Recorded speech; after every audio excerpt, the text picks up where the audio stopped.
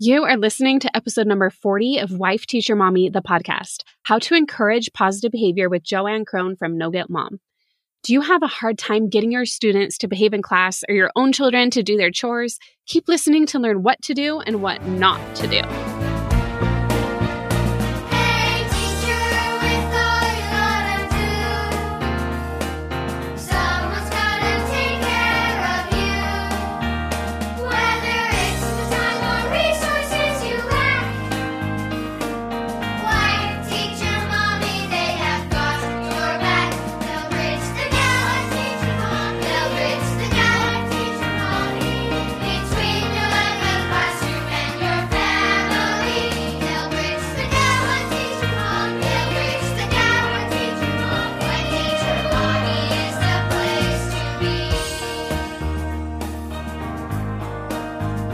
Glad you're here listening to Wife, Teacher, Mommy, the podcast today. I'm your host, Kelsey Sorensen, a former elementary teacher turned homeschool mom. Whether you are a teacher or a homeschool parent, my goal at Wife, Teacher, Mommy is to provide you with both teaching ideas and mindset tools to help you live your absolute best teacher life. Be sure to hit subscribe on your favorite podcast app so you don't miss an episode. Now let's go.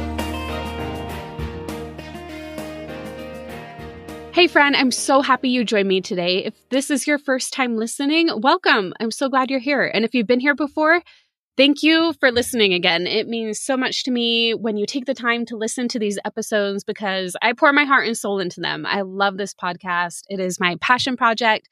So I just wanted to take a moment to thank you for being here. I wouldn't be able to do this if I didn't have listeners listening. So thank you. And today we are talking all about encouraging positive behavior. And this has been a big topic lately. We recently had an episode where we shared all about the gaps in education. I had a 2-episode segment. They were episodes number 31 and 33. In 31, we talked about the achievement gaps in education. But in episode 33, we talked about the social emotional gaps in education. And those, we had even more responses. We had so many teachers, and I shared their experiences in their own voices. Be sure to listen to that episode if you haven't yet. But today we're talking all about kind of what to do about it. How do we encourage positive behavior, even if we are seeing these gaps, no matter where our kids, our own kids, or our students are at? How do we encourage them to have positive behavior in a positive way? We had a great conversation and even some fun tangents and asides that I think you'll enjoy and find helpful. And before we begin, let me introduce our guest. So JoAnn Crohn is a master's in education. She is a parenting educator who helps moms feel confident in everything from raising empowering, self-sufficient kids to dropping the anxiety and guilt out of modern parenthood. She's an accomplished writer, author, podcast host of the No Guilt Mom podcast, and speaker, appearing in national media and founder of the company No Guilt Mom. Her specialty is talking to both parents and kids with her parenting course, Calm and Happy Parenting, and her self-paced digital courses for kids in handling big emotions, getting kids to help out more, creating a morning routine, and conquering the homework drama. JoAnn is a former elementary school teacher with a master's degree in curriculum and instruction, as well as a national board certified teacher in middle childhood education. She is a mom of 2 kids, ages 13 and 9.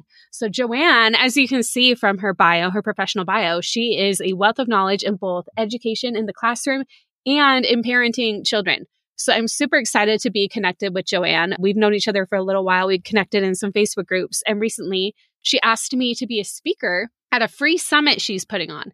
And I'm so excited and honored that she invited me.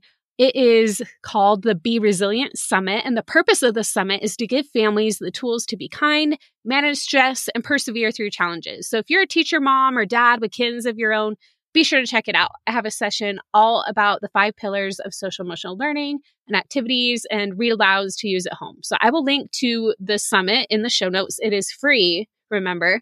So be sure to check that out. And let's get started with the interview. Hey, JoAnn, I'm so happy you're here on the podcast. Hey, thanks for having me. I'm excited to be here. I'm so excited to have you. And I'm really excited for the reason you're here too, your Be Resilient Summit. I'm super excited to hear more about that, but also about how teachers and especially parents, I know this is more geared towards parents, how we can help with behavior problems and with learning and handling their emotions. So I'm really excited. First off, can you tell us a little bit about yourself? Introduce yourself to our listeners. Sure. So I am JoAnn Crohn. I'm the founder of No Guilt Mom. But before I founded No Guilt Mom, I was a teacher, elementary school teacher. I taught fifth grade and I absolutely loved it. And I would have probably still been a teacher today if not for my son, he's my second born. He was born in July and I was like, I'm going to take a year off because this fourth grade class coming up is crazy. And they cannot start with a sub, and then they cannot have me come in like October sleep deprived from a newborn. Like that would not be the best option for these kids. So I took a year off, and during that year, that's when I started what is now No Guilt Mom. And we help parents just crush parenting by improving communication between family members and recognizing emotions and kids' emotions and validating those, and also taking all that shame and guilt off of mom's shoulders. Oh my goodness. I feel like so many of us feel like shame and guilt and we feel bad, especially for the teachers who are also moms. Like you feel guilty that like, oh, you're like, I'm giving so much to my students. What about my kids at home? And just finding that right balance. It can be so challenging. So what do you think is causing so many more behavior problems at home for parents? I mean, I think it's funny because our society expects so much of parents, moms in particular.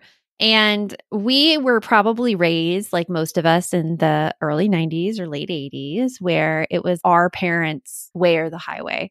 Like we were supposed to listen to our parents. We were supposed to follow their directions. And we weren't really given much input, nor were we listened to very much what our concerns were. Like it was like our kids' concerns are kind of secondary. Like my dad used to joke around, and I remember this really clearly.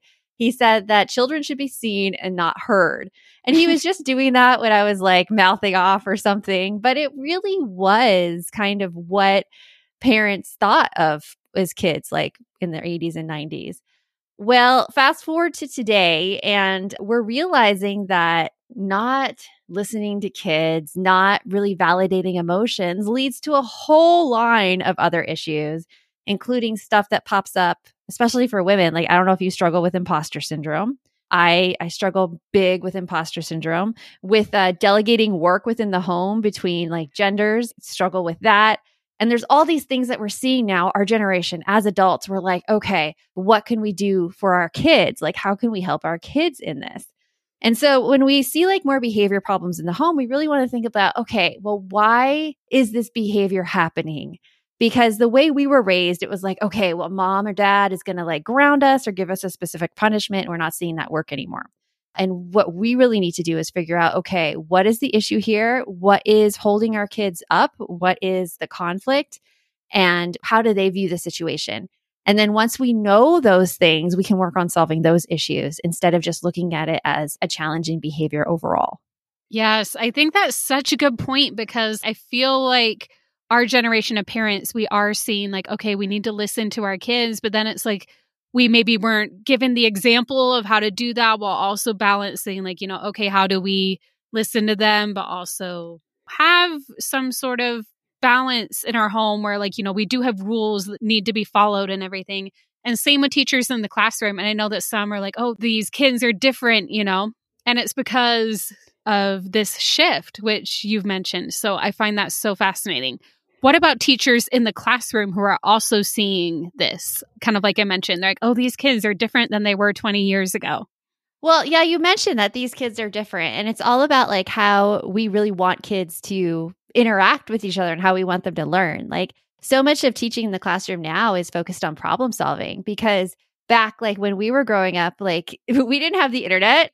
I mean, it was just coming out rather, and it wasn't used to the extent that it is right now. Like, I mean, I remember I had Prodigy with like the dial up, and then we had AOL and like yes. all those great things, but it wasn't like the whole world in our hands. Like we could look up any question at any time. So the fact like regurgitation that we did when we were kids, like it's just not needed now. Now we focus on problem solving and creativity. And when we look at problem solving and creativity, it's not so much that we're raising like factory workers like it was even before our generation, but we're really raising creative problem solvers. And with creative problem solvers, they do not listen to authority. we don't want them to just listen to authority mindlessly. We really want them to interact and we want them to reason. And so when we see that kids are different today, we're seeing that. And we're also seeing probably that a difference in attention spans. Yes. Yeah, I was just like talking with my daughter yesterday and she's 13. She's a freshman in high school. And she's like, Mom, can I show you this video? And it was to the Cell Block. I can't remember the song, but it's a song from Chicago, the musical Chicago. And she's really into dance. And I'm like, yeah, like you should sit down and watch Chicago with me someday. She's like, Mom, I don't know, a whole movie? I get bored during whole movies.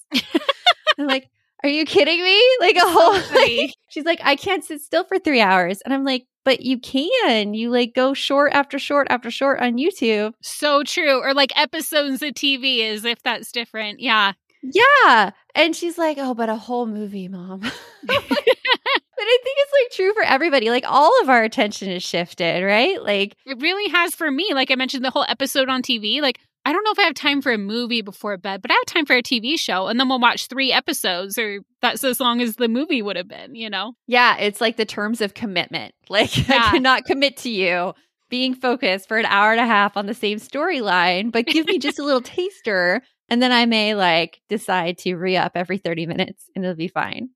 So funny. What have you heard that teachers are saying? Like, how are kids different? Because I've been out of the classroom now for, my son is 9. Yeah. So, and we talked about this a lot. We did a 2-episode segment about the gaps in education. So we talked about the learning gaps, then we talked about the social emotional gaps, and we had actual clips from teachers talking about what it's like. So if you are listening and you haven't listened to those, go check those out. But a lot of what was said is that, one, the kids academically are behind, but even more so are the social skills, especially where with COVID, students were out of school for a while and maybe they were like out and back in and online and wearing masks, and it's impacted some of their social skills. So that is a lot of what's being seen right now. And I think a lot of the problems with social emotional skills that we've been seeing are leading to behavior issues in the classroom. So like we're seeing more students like talking out of turn. My daughter is really struggling with that herself. And a lot of students just not even knowing appropriate classroom behaviors. But I know, and this is something you mentioned, and so I want to ask you, how do you think chore charts for parents with kids at home or clip charts for teachers at school, how do those hurt kids' behavior in the long run? So for like chore charts and stuff, I'm like all for writing down the chores and making sure like people do them in the house. But reward charts and rewarding for doing it is something completely different. For instance, in my classroom, I used to have a clip down chart for behavior. Like, and you've probably seen these. And you're like, yeah, the clip down chart. Where like you got the green, you got the yellow, or you got the red, and the red meant a call down. And, I even like for a semester or something, every time a kid talked out of turn, I'm like, okay, well, you have to go clip down. And we rationalize this as being, okay, they're getting feedback on their behavior and they're quote unquote taking responsibility over their behavior. And they are able to move up versus like the pulling cards or whatever we were doing before that. Yeah, like they're able to move up, but did they? Did they ever move up? No, like the system didn't help the kids who were really struggling. And usually those kids were struggling with things like sensory issues and social emotional learning, or learning to like speak when it's their turn, or learning to read the cues in the room for when it's an appropriate time to ask the question. Like all of these skills that could be broken down and taught, but we don't necessarily know it at the time, nor do we have time in the classroom to teach it. Mm-hmm. So when I was a 5th grade teacher, I remember we used to be like just praising the kindergarten teachers at the beginning of the year because they were the ones who were getting all of the kids acclimated to school. They took these new kindergartners who had never been in the classroom before, and all throughout the year, they were teaching kindergartners how to like raise their hands to ask a question or sit down for like an extended period of time. And they taught the skills very explicitly and in a logical manner. And now it's like after kids have been out of the classroom for that long, it's almost like they need to be retaught those skills. Mm-hmm. The things that kindergarten teachers were doing all along, like all teachers have to somehow pick up that skill set to teach those explicitly. When they're dealing with increased pressure from their administrators to get the test scores higher, and all of these other things. So it's It's crazy. It's crazy the amount that's put on teachers in the classroom. Yeah, it really is. And there's just so much that goes into it too, because there's the behavior problems. We're like, okay, we don't want to do clip charts or whatever. What do we want to do? It's kind of like figuring that out. So do you have any suggestions for that? It's so hard because the ideal situation would be that teachers first don't have as many challenging behaviors to deal with per teacher, So it's like putting 30 kids in a classroom and having one adult have to get to know all those 30 kids, get to know exactly what those 30 kids need. Like it's a recipe for just disaster and failure because it's impossible. The best thing, like I would say, is that, and something that I wish I had done differently as a teacher, is instead of going to those kids who are the most challenging behaviors, and I mean, as teachers, you know the kids that are your most challenging behaviors. They're the ones like you talk about at home every night. They're the ones whose names you remember for years. Instead of like always using the school discipline procedure, ours was think time or going to an administrator, I would have tried to dig down a little bit more with those kids and ask them questions and like figured out exactly like what their struggles were and what their, as Dr. Ross Green calls it, their lagging skills were in the classroom. Like, could they not manage transitions well? Could they not read social cues for when they were supposed to ask a question? Like, what were those skills that they were missing? And then figure out a way to teach those skills, or figure out a way to like get together with my grade level teachers and decide and collaborate on how to get those skills to our students instead of just relying on this punishment and consequence system that we did. Yeah. So like finding the root of the issue and addressing that is what can help. And it's not easy in any way. It's not easy. We have a program called Calm and Happy Parenting where we teach parents how to like drill down and find out what's underneath the iceberg. And that iceberg theory is like, we see all these behaviors on the surface. We see like maybe the talking out of turn. We see the defying us. We see the yelling back. Those kind of behaviors are just the top of the iceberg. But underneath the iceberg are all of these other issues that if we don't figure out those, like we'll never see the top of the iceberg actually improve. And those issues are things like, could be as simple as the kid's hungry or they're angry or lonely or tired, that HALT acronym. Or maybe it's self-esteem, or maybe it's exhaustion, or maybe there's like a sensory issue at play where it's bothering them more than like the typical child because their senses are just amplified and their brain feels like it's a danger. It's this idea of neuroception, which is in Dr. Mona Delahook's book, Beyond Behaviors, which I totally love, and how everyone's brain perceives danger as different. Like they perceive dangers differently. So this could be seen a lot with kids who have a really strong reaction to fireworks. Their perception of that noise feels dangerous. Well, it doesn't feel dangerous to us. And it's just how their brains interpret danger.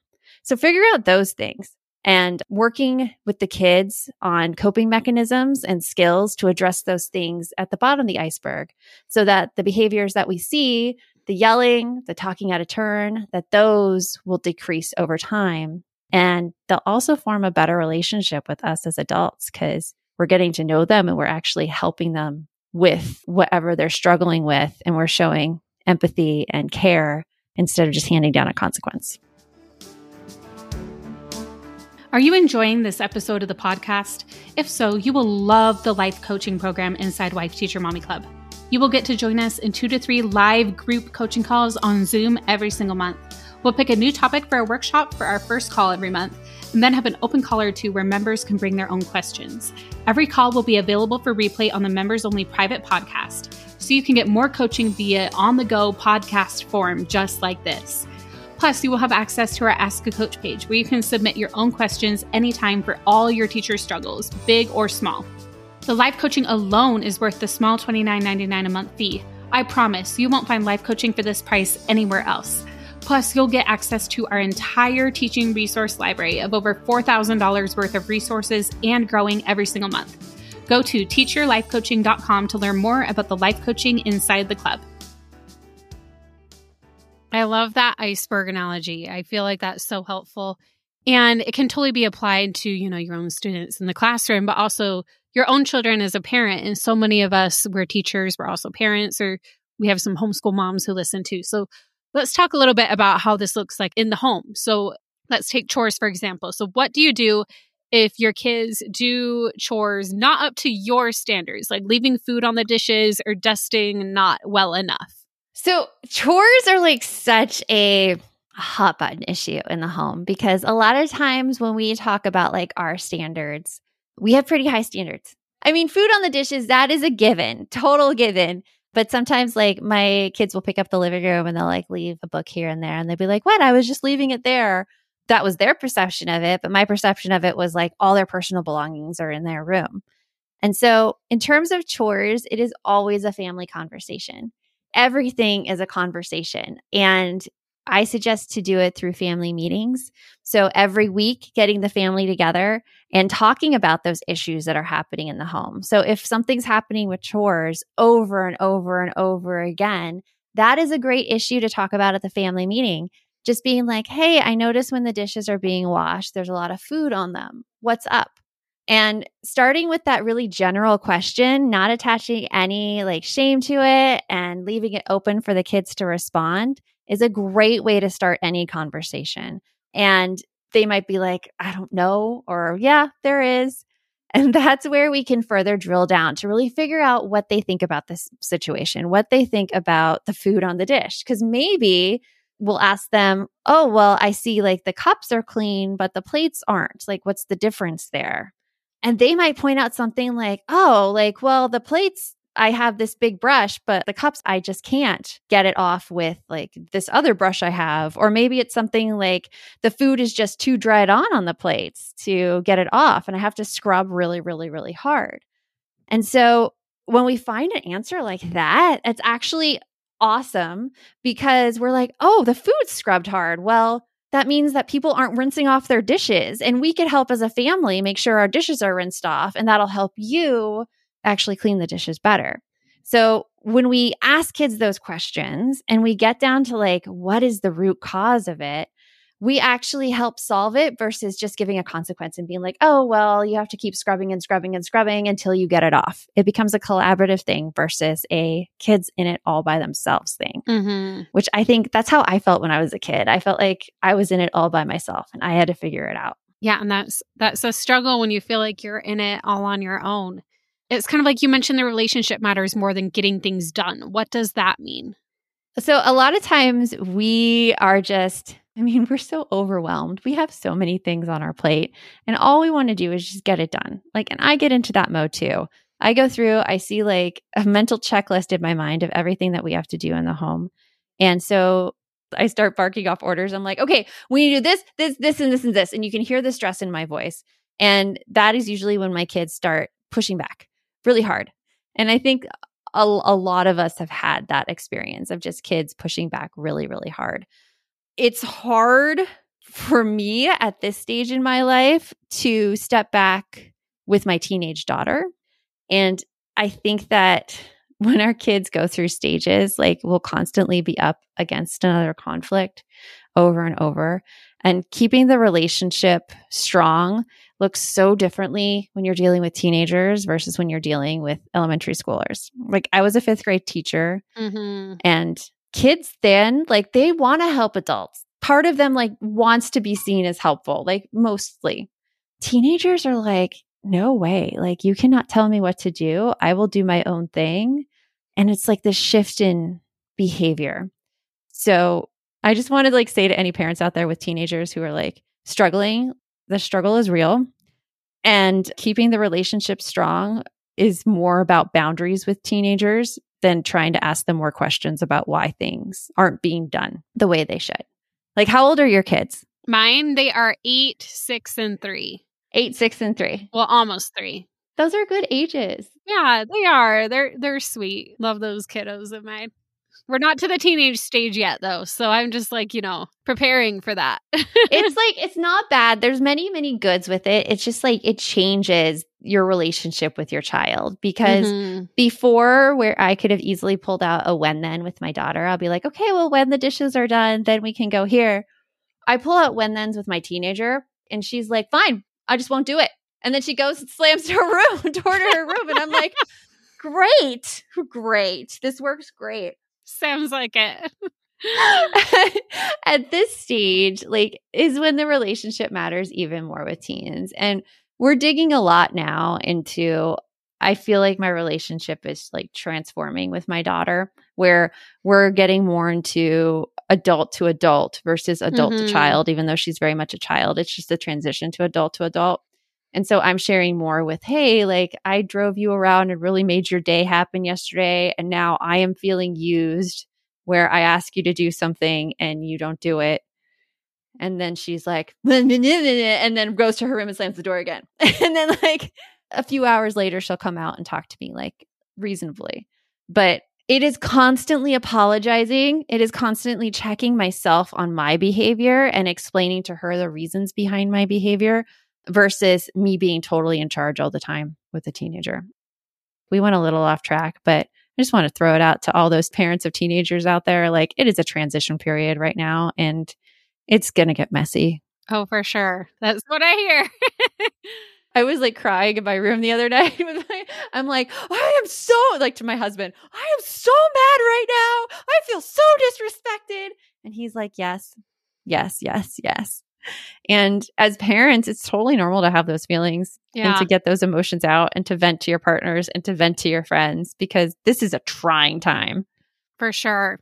So now, what are some things that we can do, whether it's as a parent or as a teacher, to encourage positive behavior in a meaningful way?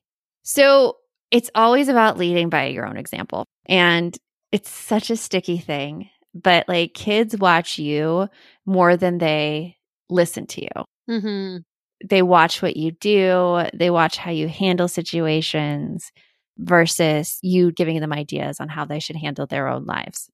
And so in some respects, like, it's not to bring on any guilt or shame. It's really just to give you permission to focus on yourself. Like, focus on yourself and focus on like your own moods and your own mental state. Make sure you get your rest and make sure you're having fun. Because when you do those things and you show your kids like what adult life can be like versus focusing on them and trying to control how their life should be, it works out so much better and you're a happier person as well. So show them how fun it could be and remind yourself that you have permission to spend time on yourself, and is actually like the best thing you can do for your kids. I love that. And I was actually listening to a conference a few days ago. One of the things they said that really resonated with me was, and it was a little bit extreme, I will say that, but he was talking about a form of child neglect is by neglecting yourself. And oh, I know who that is. That's he was talking to Ed Milet. Ed Milet, yes, it's Ed Milet. I loved him. He was so good.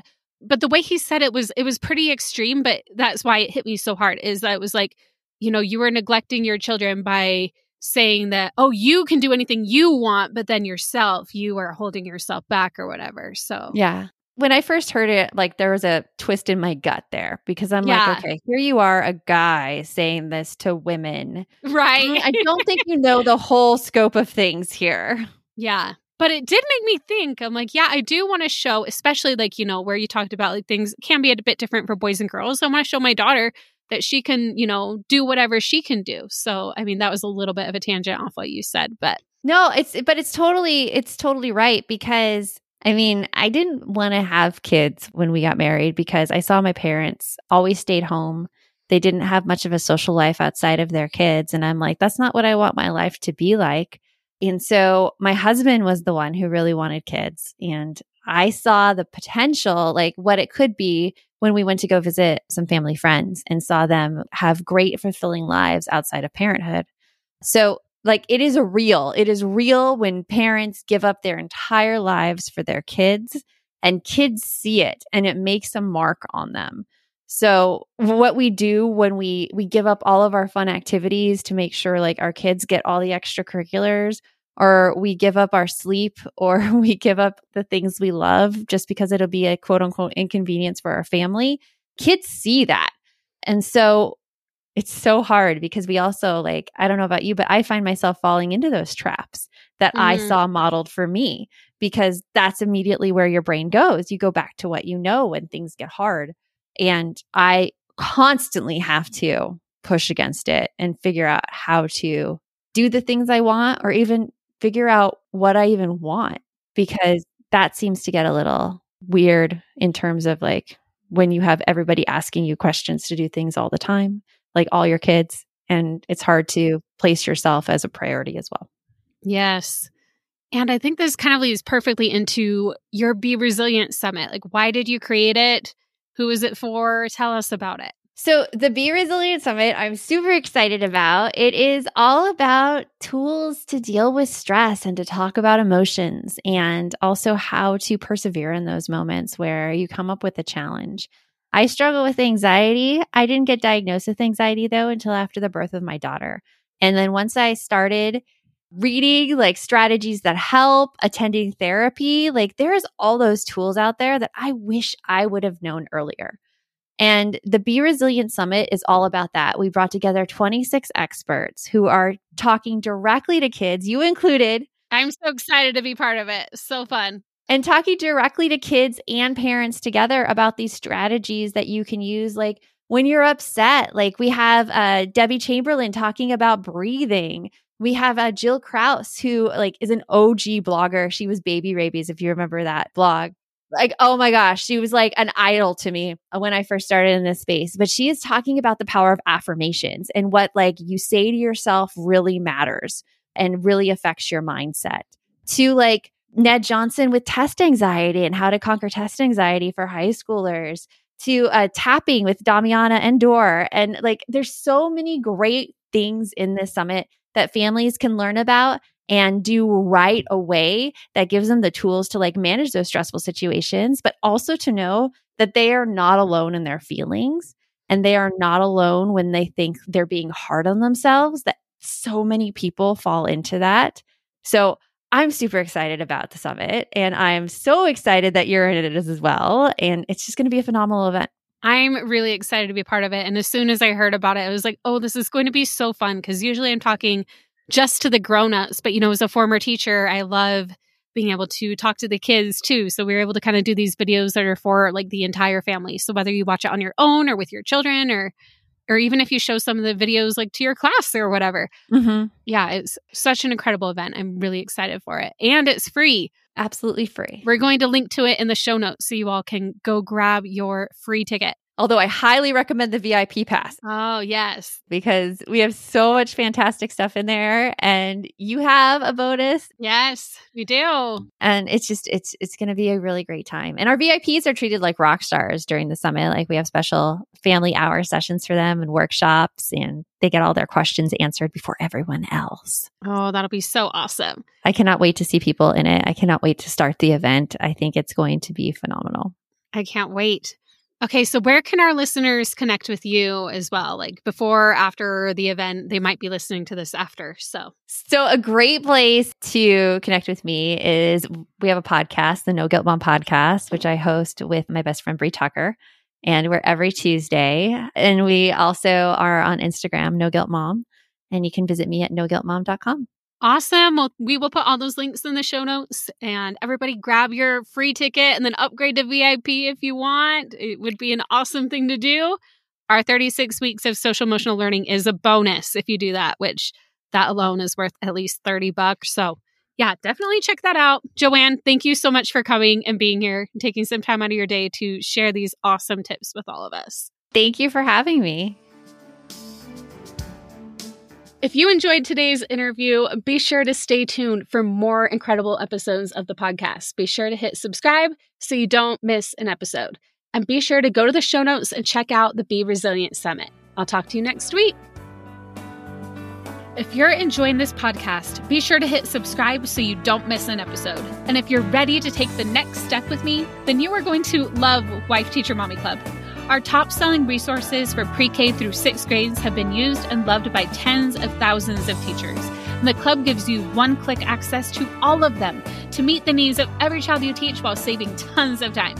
Plus, you'll have our certified life coach in your back pocket with several monthly workshops and an Ask a Coach portal you can use 24/7. The combo of resources and coaching is our secret sauce to your best teacher life.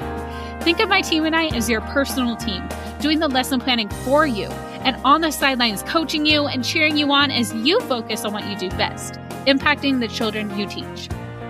Plus, if you're loving this podcast, you'll also have access to our private podcast just for members, where I continue the conversation with all of our guests with members-only bonus episodes. And don't forget the club with VIP access to Educate and Rejuvenate, our summer conference, and our private Facebook community full of like-minded educators supporting each other. You do so much for everyone else, so it's time to invest in yourself. Your teacher friends' jaws will drop when they see just how quickly you finish your planning.